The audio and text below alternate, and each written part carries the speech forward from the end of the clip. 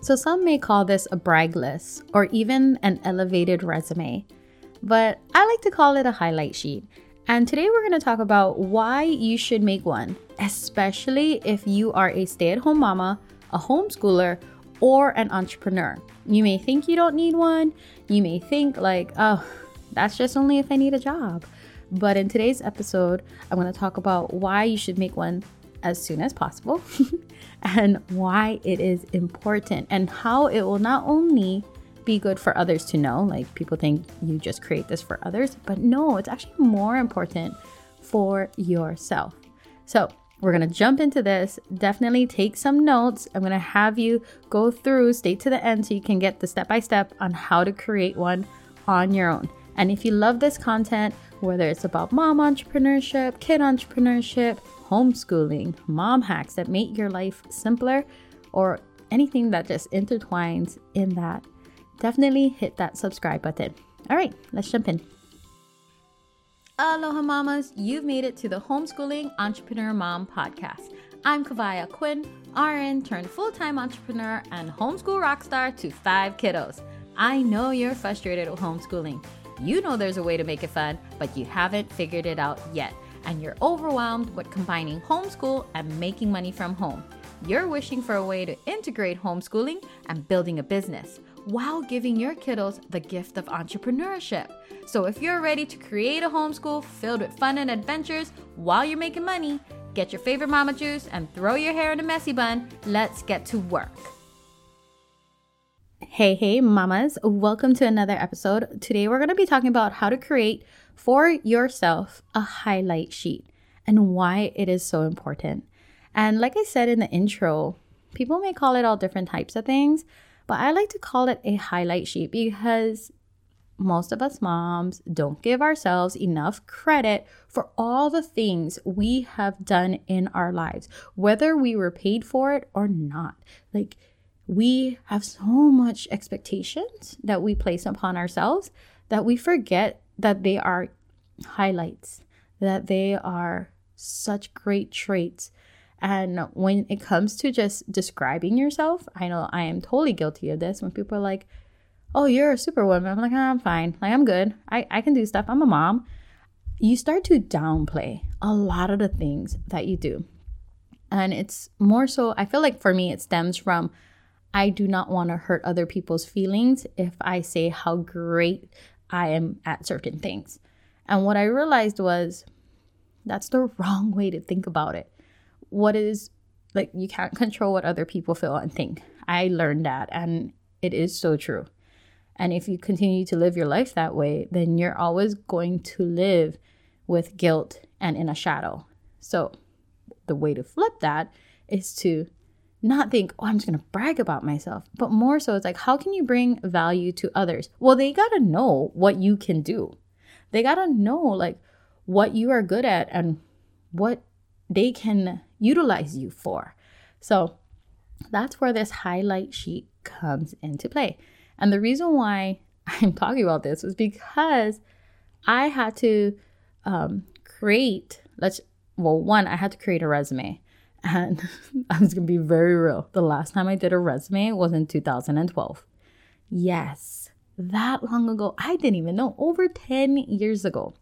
And it was because that the last time I turned in a resume was when I was a registered nurse and I worked at that hospital until I moved to Washington. And when I moved to Washington, I didn't go back to working as a registered nurse. So technically, I didn't need a resume. And I do not have any computer that old in my house. And I can't find any files. So literally, I had to start from scratch. And initially, I thought, okay, that's a highlight sheet. It's just a resume. Like, it highlights all the things you've done in your life. But your resume, or like what a resume, quote unquote, template is, if you look it up on whether you have a Mac or a PC, or like if you look it up on Canva and you look at the templates, what it only includes is mostly your job experiences. And if you're a stay-at-home mama, if you're a homeschooler, which technically most homeschoolers are stay-at-home, or if you are an entrepreneur, you might feel like your resume is lacking a bit. especially if you became a full-time entrepreneur. And that's how I felt. I was like, oh, it doesn't look like I was doing much in the last few years. And I was like, but that's kind of a lie, because I've been doing so much more in my life, not just a job, especially in the last 5 years. So I realized that I needed to create a highlight sheet for myself, not just for others, like to turn it in and show others what I can do, but more so, I realized during this process of creating this highlight sheet it gave me permission to validate all the experiences that I did. It gave me time to appreciate myself, because most times we give our appreciation away to others. Like, I appreciate you and you and you.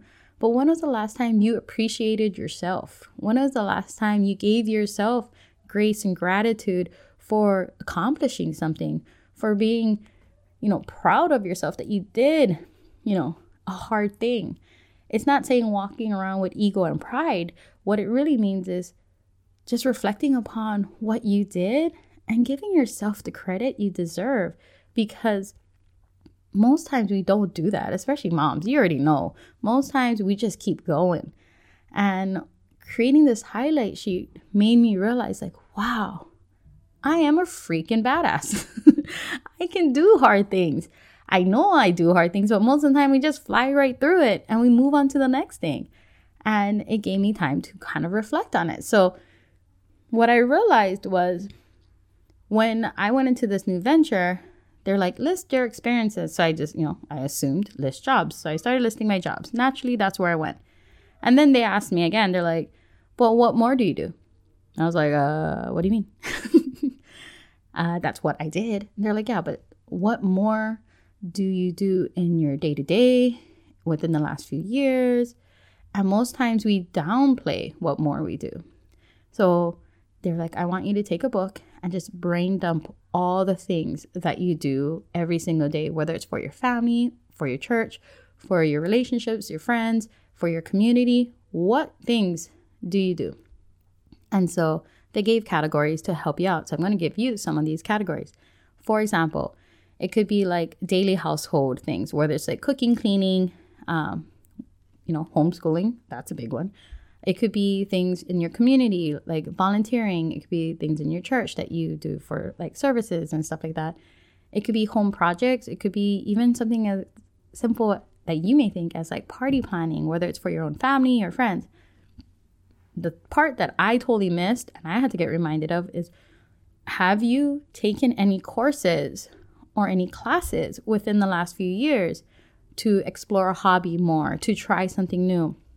What books have you read? What podcasts have you read? What things have you dived deeper into that you've done on your own time? And just really start going through all the things that you have done more in your life. And it's just like brain dumping it all.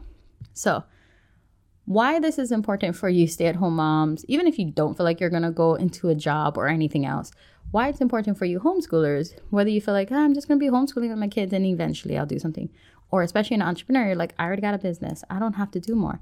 The reason why this is super important is because there will be a time where if you are looking to do more, whether it's another business, whether it's going to help a community member or go help in your church, or maybe it is to go get a paid gig, they will ask you, like, what is your credentials? Like, tell us about your background. What do you do?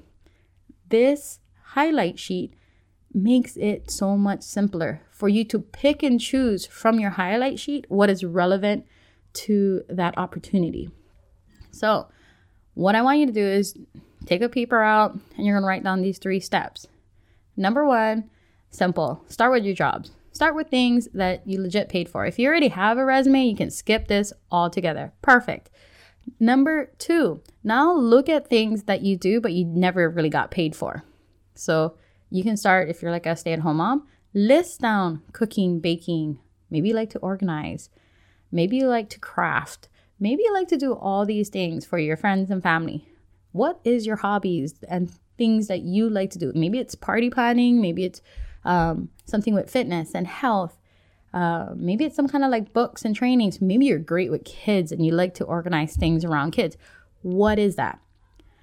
Write it down. You're just writing it all down. You're making a highlight sheet of your life.